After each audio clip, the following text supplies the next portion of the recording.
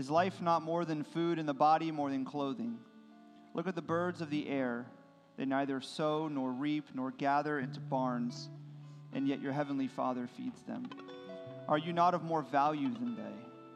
And which of you, by being anxious, can add a single hour to his span of life? And why are you anxious about clothing? Consider the lilies of the field, how they grow. They neither toil nor spin. Yet I tell you, even Solomon in all his glory was not arrayed like one of these.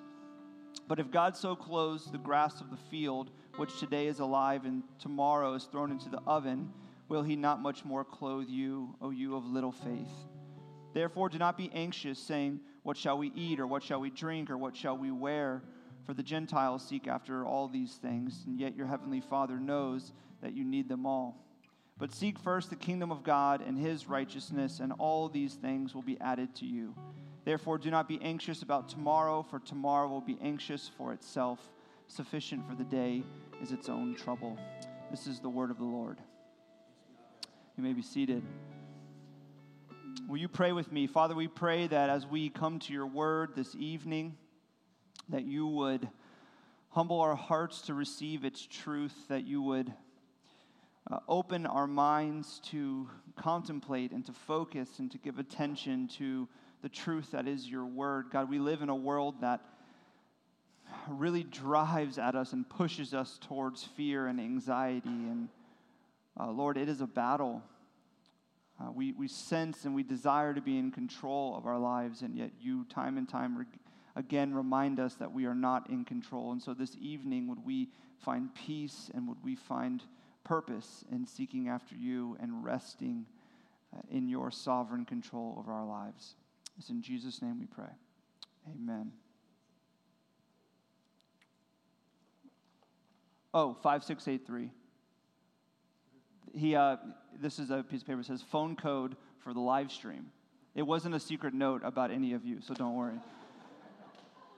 So now everybody knows my phone code, 5683, if you want to hack into my phone. There's nothing there for you, but now you can.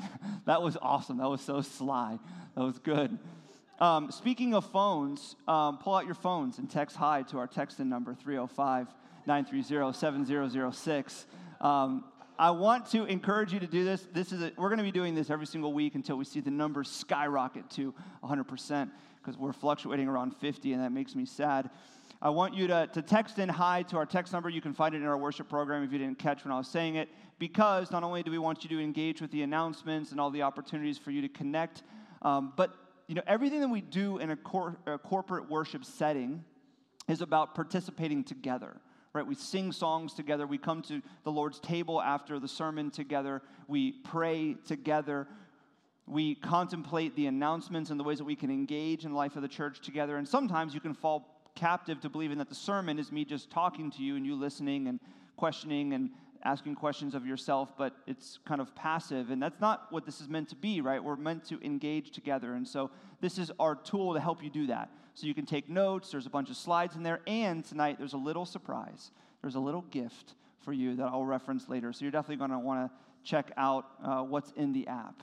That's our way to get you in. It's like a little prize. You tell kids like, hey, if you do this, I'm going to give you a prize. They always do it. So we gave you a prize in the app. Text hi to our text number. So this evening, as you are aware, as you're listening to Tilke's story, can we just give Tilke a round of applause again for sharing her story? Amazing. This series has been so awesome to see the vulnerability and the courage, so many of you all to share your story about what God is doing and what he's taught you. And this series has been built by you, and so we wanted to feature you. And tonight we're looking at God is in control. Last week we looked at God is present, and this is really the other side of the anxiety coin. We looked at anxiety and fear last week, and it's a reminder that God is present, but we also need the other side of the coin, which is that God is in control when you're struggling with anxiety and worry and fear in life. How many of you, and I want you to raise your hand, don't be shy, how many of you are afraid of flying? Like you get nervous. Like you may not, you take a plane, but you're nervous when you get on a plane. Raise your hand. A lot of you are lying. A lot of you are like, I'm not afraid of flying. Studies say 25% of Americans are anxious to fly. And I would venture to say a lot of you that were like trying to be all tough, by not raising your hand, you're a little nervous too. Some of you fly all the time and you got the noise canceling headphones and it's like everyday routine. But for a lot of us, flying causes fear.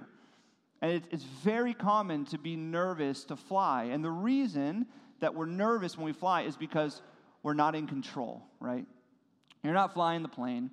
You don't know what's in front of the plane, and you have to kind of relinquish control to the pilot, which is kind of ridiculous that we're afraid of flying, because driving is so much more dangerous than flying. I mean, we're driving around vehicles that are going 60, 80, 100, if you live in Miami, miles an hour all around each other, and yet planes are carefully taken from point A to point B, and they're spaced out, and they're made to deal with all different types of weather, and yet we're nervous to fly, but we're not nervous to drive. Think about when you analyze it. Okay, I know all of us in here think we're the greatest drivers ever, especially when you compare yourself to Miami drivers. You're like, yes, it's confirmed. I'm a great driver. We all think that we know how to operate a vehicle very well. But unless there's a couple secret race car drivers in the room, no one in this room is better at driving a car than a pilot is at flying an airplane. No one, not one of you. When you get in an airplane with a commercial pilot, on average, they spend 10 to 15 years training before they can take a commercial flight. 10 to 15 years of flying planes and studying and learning everything and logging thousands upon thousands of flights until they can actually take control of that plane that you're sitting in going from point A to point B. And yet, we think that we're more safe and more in control when we're driving than when the pilot, who has spent 15 years of his or her life training to fly a plane. I mean, it's ridiculous. But the reason we feel like that is because we're not in control of the plane and we're in control of the car. And in life, when things happen and things start to kind of spin out of control and we lose our sense of control, that's exactly when anxiety comes in. When you get on the plane, you're not in control, and so you're a little bit anxious. And some of you that are like, I'm not nervous to fly, when there's a little turbulence, what happens?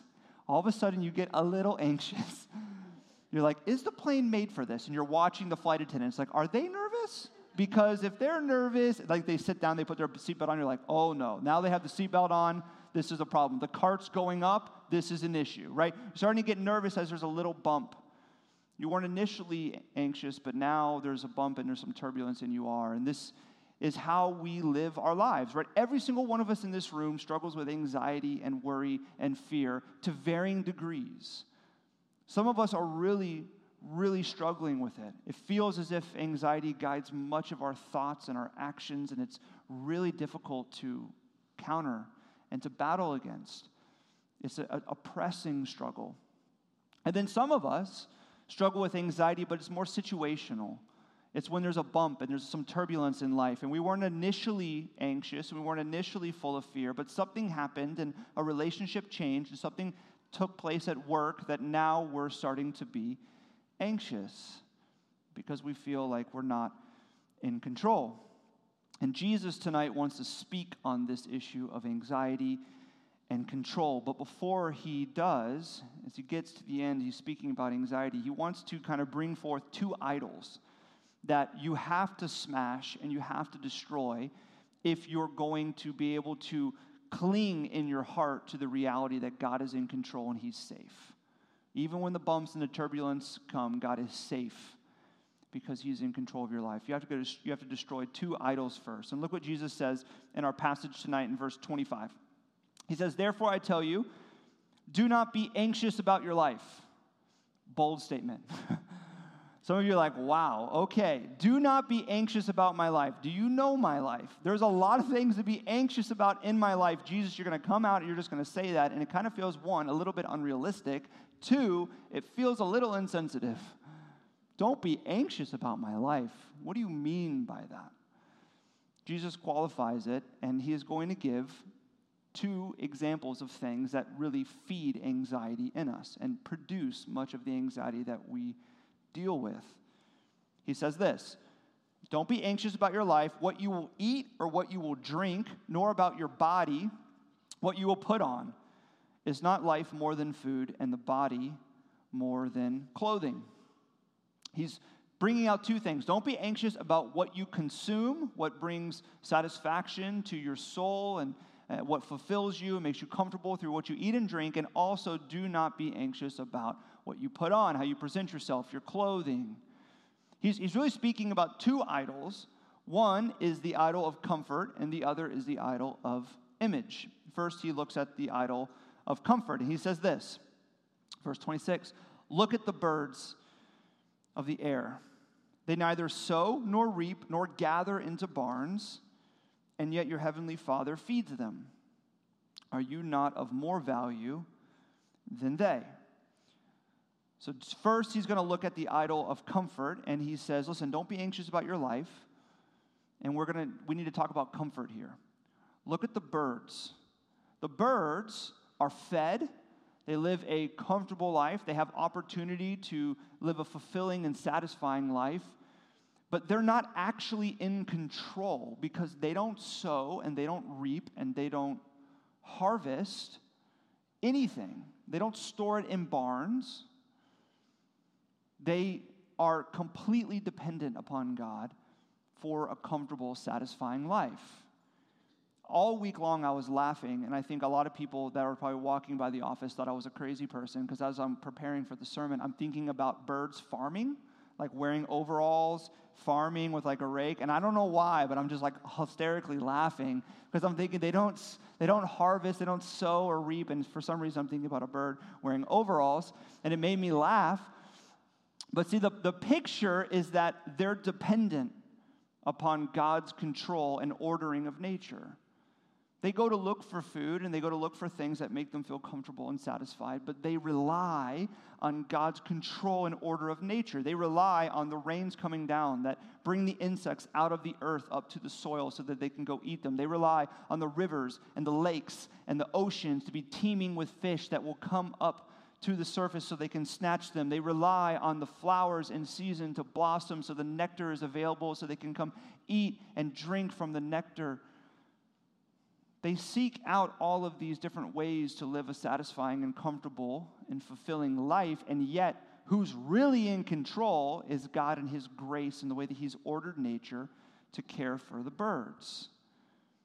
They may believe that they're in control, but they're not actually in control.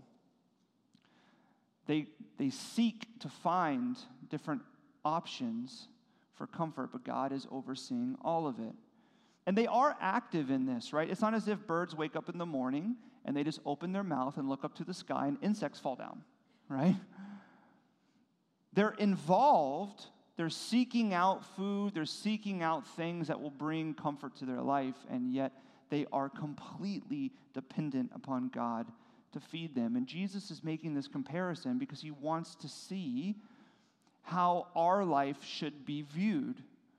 We may live our life seeking out different things that bring comfort and feel like they're going to provide satisfaction and fulfillment, but really we're not in control. We like to think that we're in control.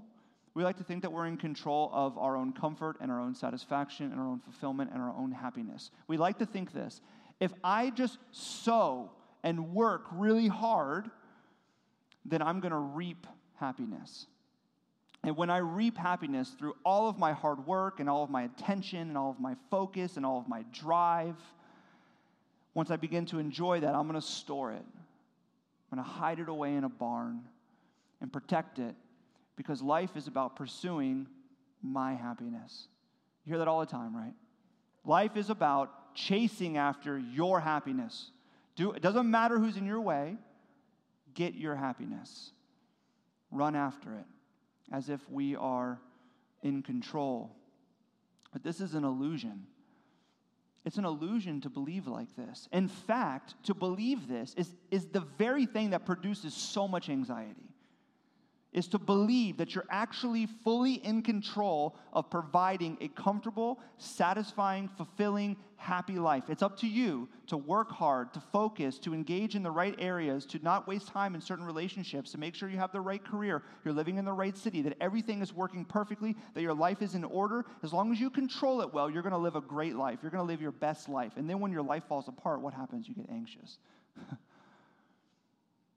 because you believe the illusion that you're actually in control. How many of you are thinking to yourself, you know what? I just need to find a new city. Some of you have come here for that. You lived in the cold. You're like, I just got to go to Miami. I just got to be at the beach. And now you're here, and it's not everything you imagine. Some of you are here, and you're like, I have to leave Miami. And once I leave Miami, I will be able to sow and work hard, and I'll harvest the happiness that I'll be able to enjoy, and I'll store it. Just got to go to a new city. Some of you are thinking, I just got to have new friends. I got to have new friends with deeper relationships that are more fulfilling, that engage with me as much as I engage with them. That will then produce happiness. I'm going to control and work towards that. Some of you are thinking, I need a new career. So much of my life is my career, and I don't like my career, and it's never going to produce happiness, so I'm in control, so I need to find a new career. Millennials, on average, I've told you this before, change jobs every 3 years. You're not happy, you're not satisfied, just change your job. Some of you are thinking, I need a new church. Right? How many times have you maybe felt that? I'm not feeling connected to God. I'm not feeling fulfilled. I'm not feeling satisfied. My relationship with God's not comfortable. It's probably something with the church. So I need to take hold of my faith. I need to find a new church. I need to take whatever they can give me and consume that. And then I'll probably, some short time later, find another church because that church won't be able to do it as well. We're constantly seeking to find greener grass, right? The grass is greener on the other side. Here's the reality. The grass really is greener on the other side. It really is. And that's why we continue to try all this different stuff. We try a new job, new friends, new city, new church, whatever. We try all this new stuff to try to find some sense of happiness and fulfillment in life because we believe we're in control. And when we jump to new stuff, the grass is green. But guess what? The grass turns brown. It's green for a little bit, but then it turns brown. And when it turns brown, and we begin to feel anxious again and worried and fearful that we're wasting our life and that our life isn't what we thought it would be, we just jump to a new patch of green grass. And Jesus says, look at the birds.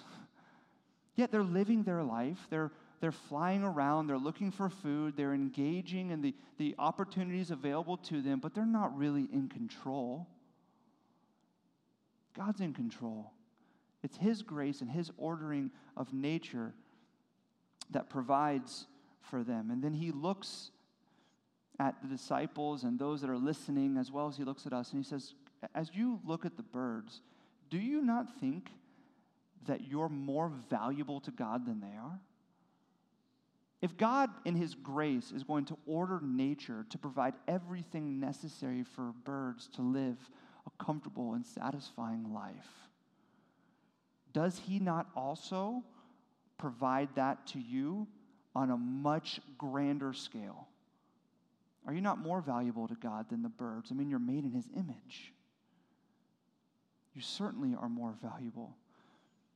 And then He says, and which of you, in verse 27, and which of you, by being anxious, can add a single hour to his lifespan?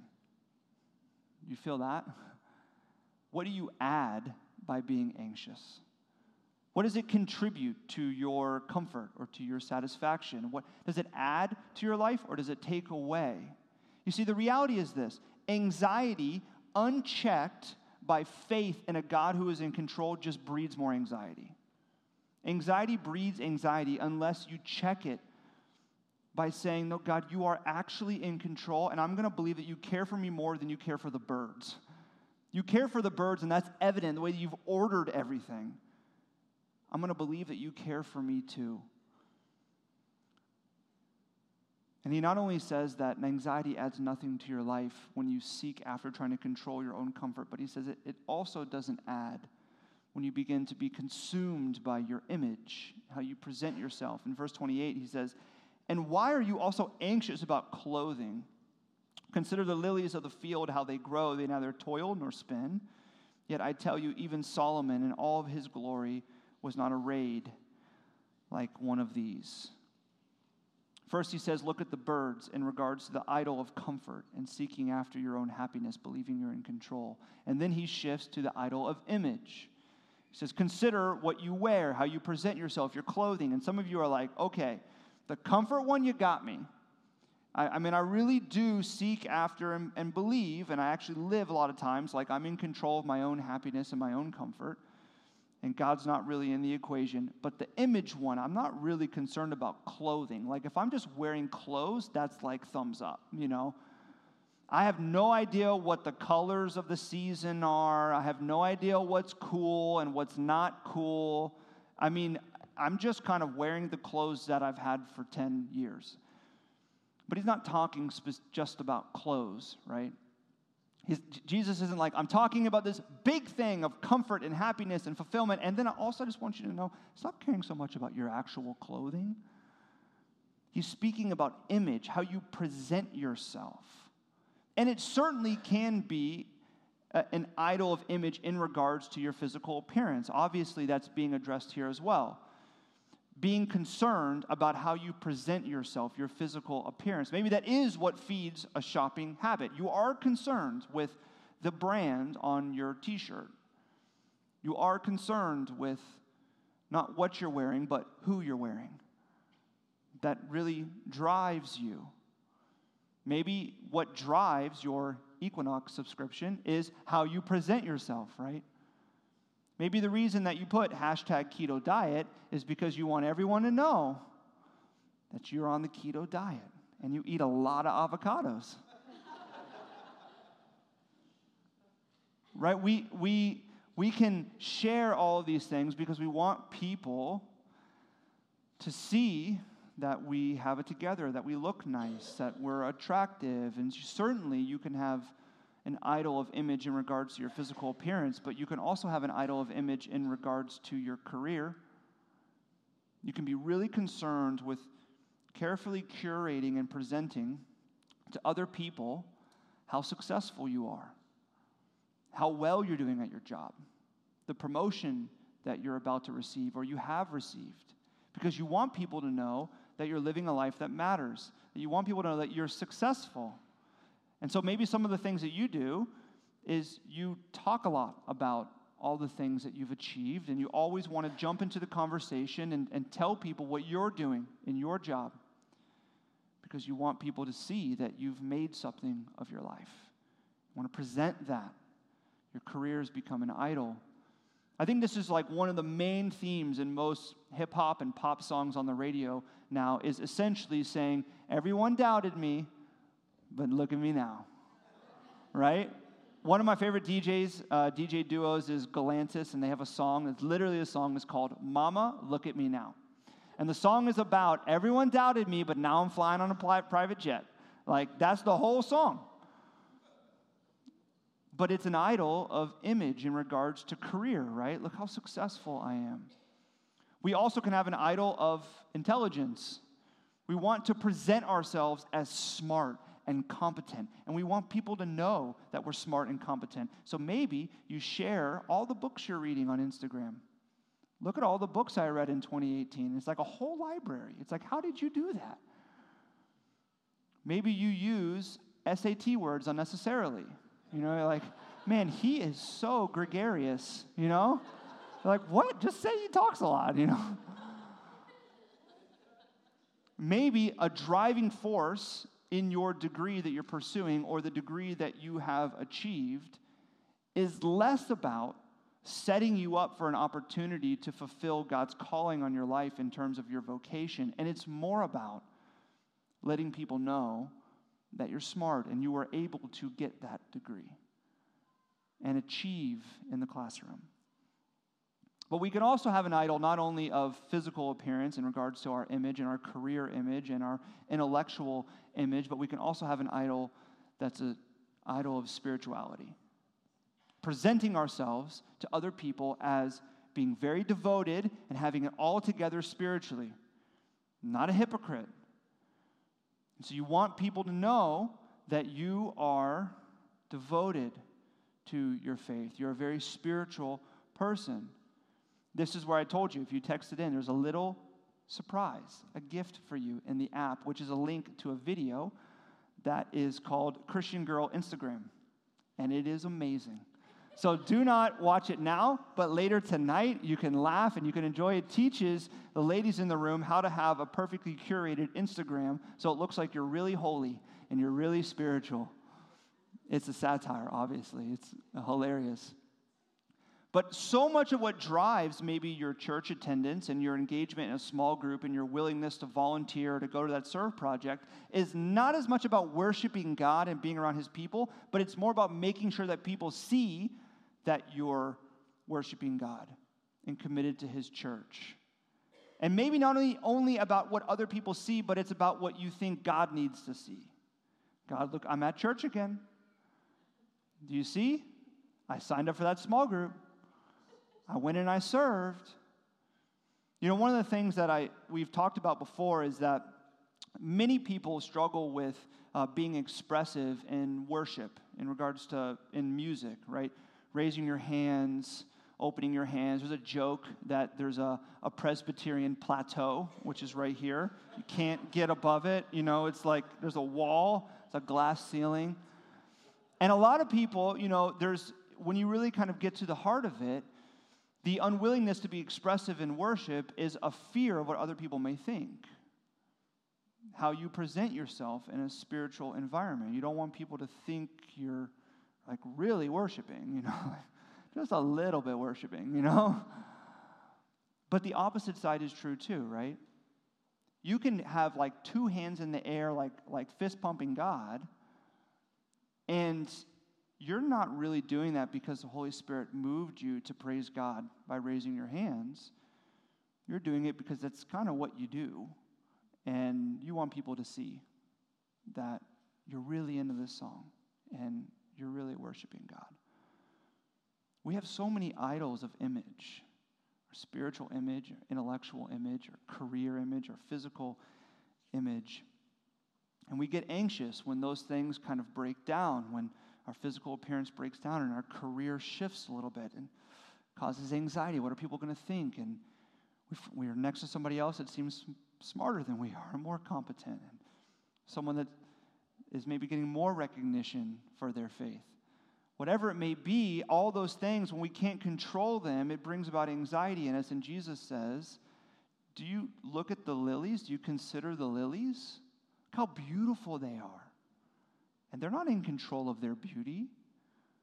Solomon is the example that Jesus gives. Solomon was a king, and he had everything. Solomon was known as the wisest man who ever lived. He had as much money and wealth as you could ever imagine. He was so successful in his career. He was also attractive. He had all these people that were attracted to him, and he also was able to build the temple of God. Talk about presenting yourself as successful in your career, as attractive in your physical appearance, as being intellectually wise, and also as being spiritually in tune and connected to God. I mean, Solomon had all of it. And the comparison that Jesus makes is look at Solomon. In all of his glory and everything that he was able to achieve, the image that he curated and worked to build in his life, it does not compare to a flower, to a lily. In fact, at the very end of his life, Solomon, as he spent so much time building his image, he looks back on his life and he says, it was all vanity. It was a waste. It meant nothing. In fact, I think that if we could have a conversation with Solomon, we would find out that what drove him was anxiety. He was anxious about what other people thought of him, and that drove him in all these different aspects of his life. And Jesus says, consider the lilies. You want to live a beautiful life? You need to recognize that God is actually in control of providing that beauty to your life. You're not in control of it. Just like he provides beauty to the lilies, he can provide beauty to your life. Look what he says in verse 30. But if God so clothes the grass of the field, which today is alive and tomorrow is thrown into the oven, will he not much more clothe you of little faith? Do you not believe that if God can clothe the flowers with beauty that takes your breath away at times, do you not also believe that he can clothe you with beauty, that he can bring beauty to your life, that it's not actually within your control? He says in verse 31, therefore do not be anxious, saying, what shall we eat, or what shall we drink, or what shall we wear? For the Gentiles seek after these things, and your heavenly Father knows that you need them all. You see, most people live their life seeking comfort and building their image. So much of what drives the majority of people is to seek after a life that's comfortable and to build an image that other people will envy. And that is the anxious life. That causes so much anxiety to feel like you have to maintain this image and you have to accumulate and acquire this comfort. Because when anything goes wrong, there's a little bump, a little turbulence, anxiety. Corrie ten Boom was a Holocaust survivor. She said, never be afraid to trust an unknown future to a known God. As you look into your future and you look at what is before you and you think about the image that you're trying to protect and to build, and you think about the comfort and the happiness that you want to find in life, do you believe that your future is known to God and He's in fact in control of it, and He has the power and the ability to bring beauty to your life when you relinquish control to Him? See, the reality is that anxiety is a heart issue. It's a heart issue. There's a question you have to ask yourself, which is this: does my heart trust in myself or in God? Do I trust that I am in control of my comfort and my image and therefore living a life that matters? Or do I believe that God is in control of bringing about beauty and comfort and satisfaction to my life? Which one do I believe? Because where your heart leans, you're going to find whether or not there's anxiety welling up in you from that. How many of you have heard this before? Follow your heart. Follow your heart. That is the worst advice ever. First off, what does that mean, follow my heart? It's just like eat ice cream every day? I don't know. Follow my heart. See, the heart is deceitful and wicked above all else. And to follow your heart is horrible advice because our heart is the problem. Our heart is the very thing that causes anxiety in us as we try all these different patches of green grass thinking they're going to fulfill us, as we seek to perfectly protect our image and maintain this reputation that everybody admires. And when it falls apart, our heart falls apart and anxiety creeps in and takes control. Follow your heart. It's horrible. You're not supposed to follow your heart. You need to inform your heart. Inform your heart. The book of Proverbs, which is the book of wisdom, says, keep your heart with all vigilance, for from it flows the springs of life. You see, your heart has power. Your heart has power to bring about life. But when you follow your heart, it's going to bring about death. But when you keep it, when you inform it of what is true, you'll see life well up in you. So what does it mean to inform your heart? What should you inform your heart? Jesus says, is how he closes. He says, seek first the kingdom of God and His righteousness. What do you tell your heart? Seek God's kingdom and His righteousness.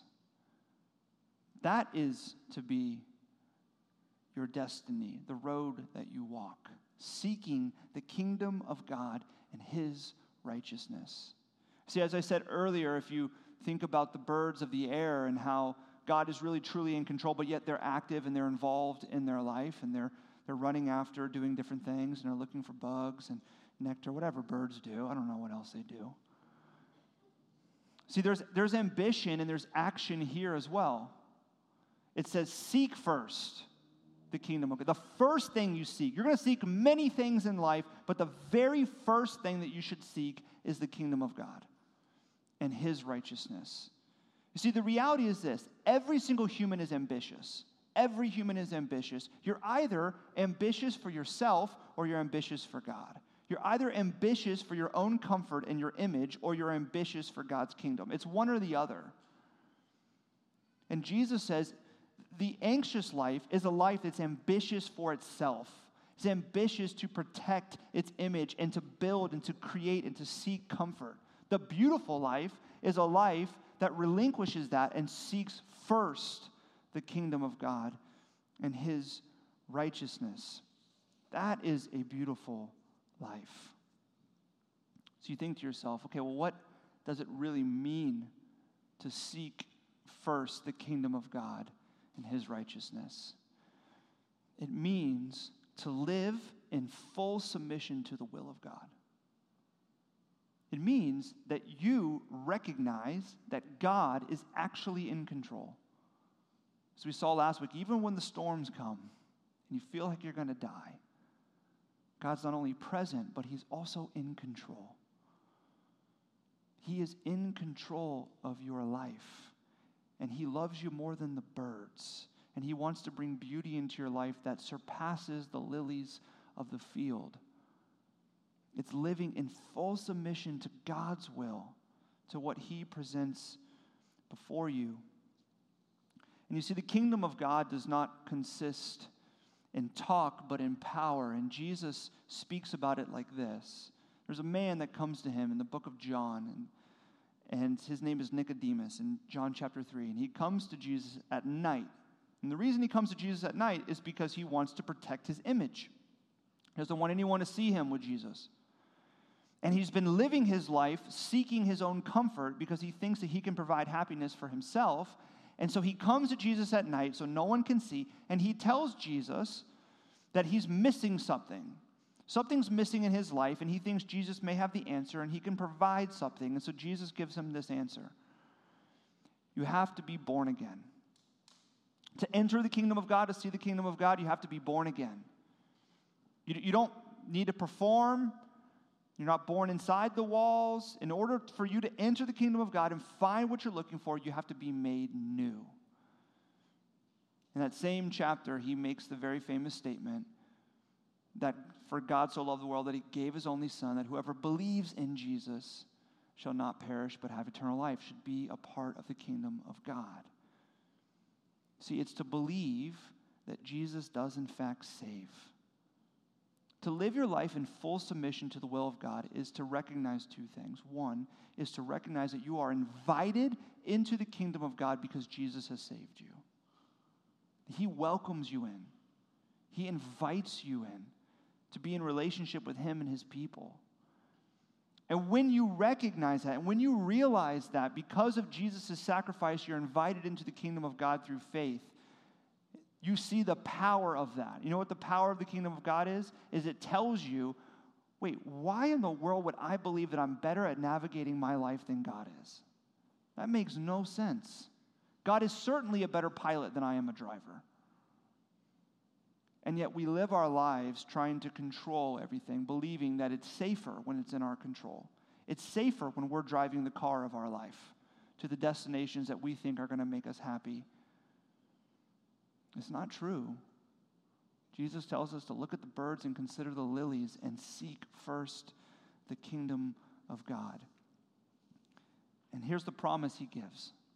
When you seek the kingdom of God, when you just say, God, I want to follow you, I want to trust you, I want to live for you, I can be honest, I don't need to maintain this image, I can be real, I don't have to present myself as like having it all together and being so successful, I can just be a normal person. I don't have to conform to any cultural norms or standards. I can trust that you're going to provide happiness and fulfillment. I can rest in the beauty of my identity with you. Then this promise you see come true in your life, as we heard in Tilke's story. And all these things will be added to you. All these things that you desire will be added to you. So Jesus looks at you and he looks at me and he says this. Therefore, do not be anxious about tomorrow, for tomorrow will be anxious for itself. Sufficient for the day is its own trouble. Inform your heart that you are to seek the kingdom of God first and rest in the truth that God is in control. Will you pray with me? God, we thank you that you are in control. We confess that we don't live like you are in control. We worry about so much. We concern ourselves with so much. We seek after things that we believe will provide comfort and happiness, and we seek to protect our image. And yet, God, you call us to look at the birds and consider the lilies and to trust that you actually provide a life that is fulfilling and beautiful, that our identity can be rooted in you, that we can find the power that comes through believing in you, Jesus, and knowing that the first thing that we seek should be your kingdom and your righteousness. Or will we not be people that follow our heart, but would we inform our heart of this? Would we push this truth deep down into our soul, and would you make it stick, Holy Spirit, so that it may guide our lives? It's in Jesus' name that we pray. Amen.